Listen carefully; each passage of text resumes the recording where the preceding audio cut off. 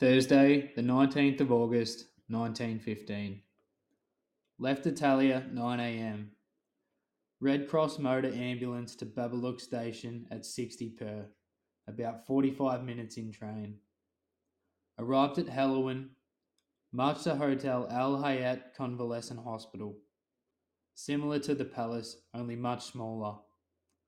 Met several old friends here. By tea time was playing tennis.